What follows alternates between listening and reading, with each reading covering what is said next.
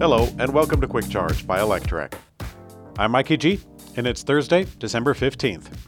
Tesla has launched Tesla Electric to become an electricity retailer through its Powerwall owners, starting with markets in Texas.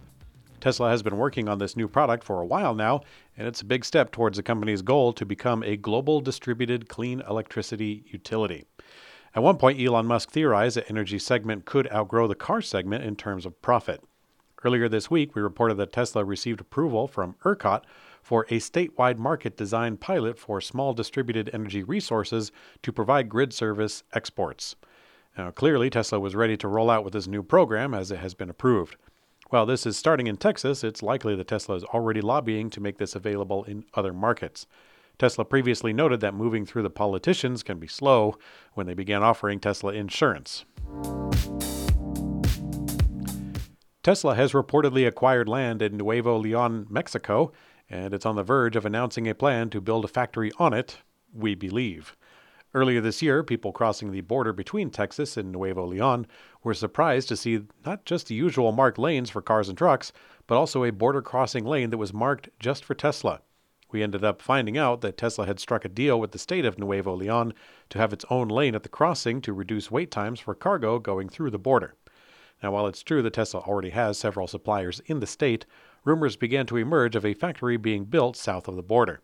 Local media reported that Tesla was particularly interested in a location in Santa Catarina, a municipality just outside of Monterrey.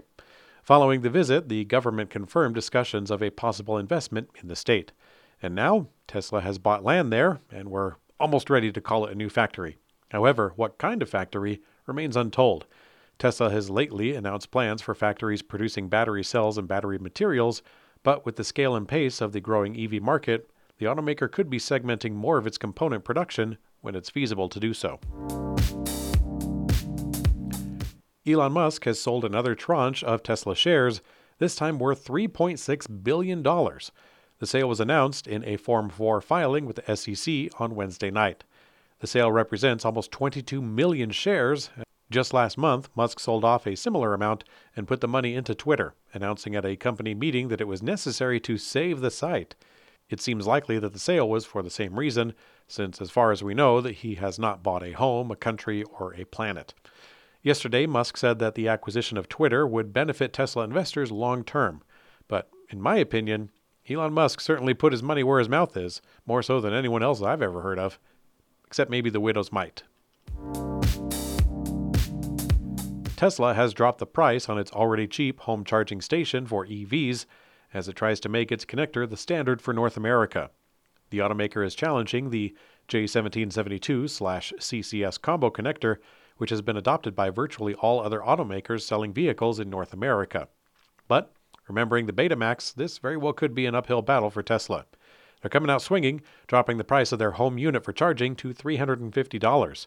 For comparison, there's another one called JuiceBox. It's a 40-amp charger for $700. Tesla previously began offering this unit at BestBuy.com, perhaps trying to prove that they don't care about controlling distribution. With this price reduction, it does bring up an interesting ace in the hole.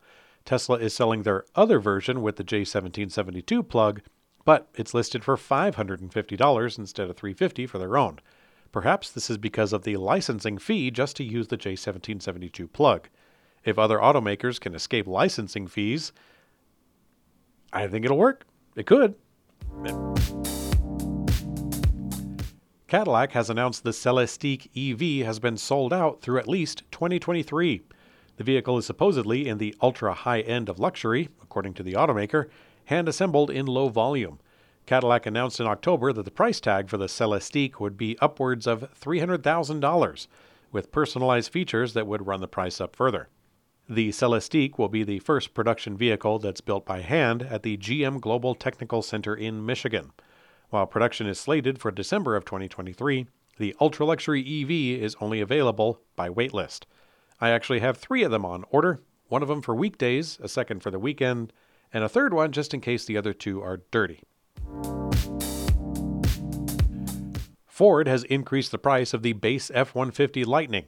The electric pickup truck now starts at $56,000. That's more than $15,000 over the original price. When Ford announced the F-150, it surprised many with a starting price of $40,000. It appears that they were aiming to compete with Tesla's Cybertruck base price, but Cybertruck has been absent since that time, so perhaps they are taking advantage. In all reality, most customers opt for the higher-end version of any electric vehicle, usually because they have a larger battery pack with more range. The cheapest way to get the Lightning with the long-range extended battery pack is the XLT trim level, and it now starts at $81,000. 2023 should be a much bigger year for the Lightning than the previous one, as Ford has talked about producing 150,000 electric pickup trucks next year. Rivian has made some changes to their online configurator, adding a little bit of range, but axing a lot of options. The R1T now shows 328 miles of range for the quad-motor large pack configuration, a 14-mile increase. The R1S now shows 321 miles, which is up by 5. What's even more interesting is that Rivian's configurator has removed any range estimates for the dual-motor large pack configuration on either EV. Aside from the welcome performance improvements, Rivian fans are a little less psyched that Rivian has removed nearly all of their add-on accessories: spare tire, cargo crossbar, and the camping tent. Rivian has previously been public about removing their accessories like the cam kitchen, tonneau cover, and the gear tunnel rack, as these ones are getting revamped designs. According to a new report, Ford is deciding an EV battery factory in the U.S. with China's CATL that includes a unique arrangement to collect tax benefits. Ford would reportedly own 100% of the USA facility, and at the same time, Chinese company CATL would run operations using its technology to build battery cells.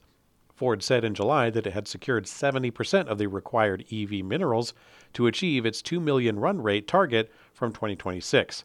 This was done after partnering with both SK Innovation and CATL.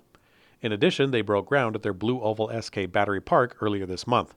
Clearly, Ford's race for battery hegemony is heating up.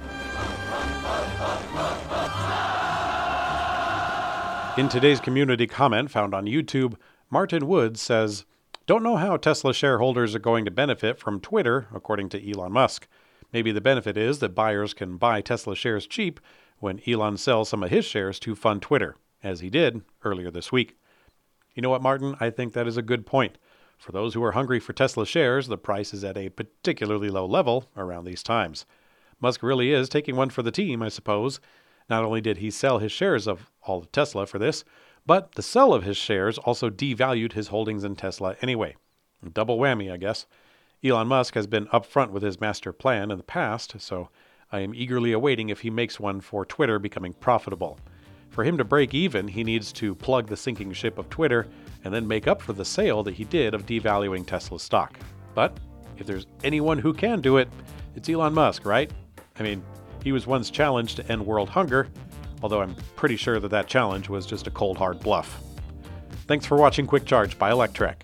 I'm Mike AG, and I hope you have a great day.